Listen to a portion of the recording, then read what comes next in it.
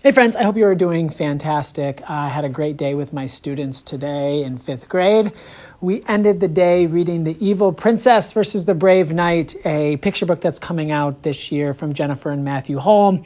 You may know Jennifer and Matthew from Baby Mouse or Squish or Sunny Side Up. Jenny is also a 3-time Newbery Honor winning author. And it's just so fun to read this book and watch these two characters try to figure out how to live with each other and how their different personalities kind of drive each other crazy. It's just a really fun book. It's a hilarious book. The kids really, I think, drew a lot of connections to some sibling rivalries they have at home. I really encourage you to make sure that you're reading your children at least one picture book every single day. Rarely does a day go by in our 5th grade classroom where we don't read 2 picture books, at least 2 picture books. Most mini lessons are centered around a picture book, especially in reading.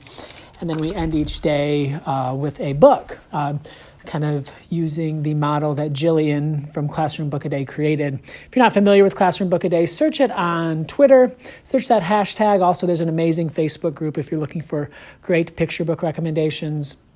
I just love the books that we've read. We've read over 120 books this year. Like, think about all of that.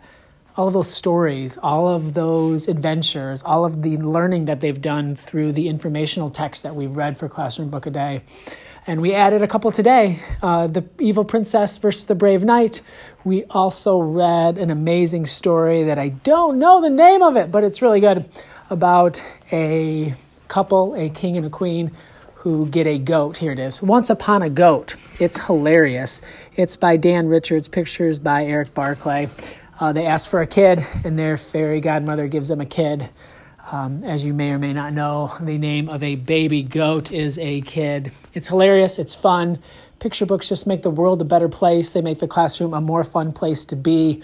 We cannot get enough of them here in our awesome 5th grade classroom. Have a great day.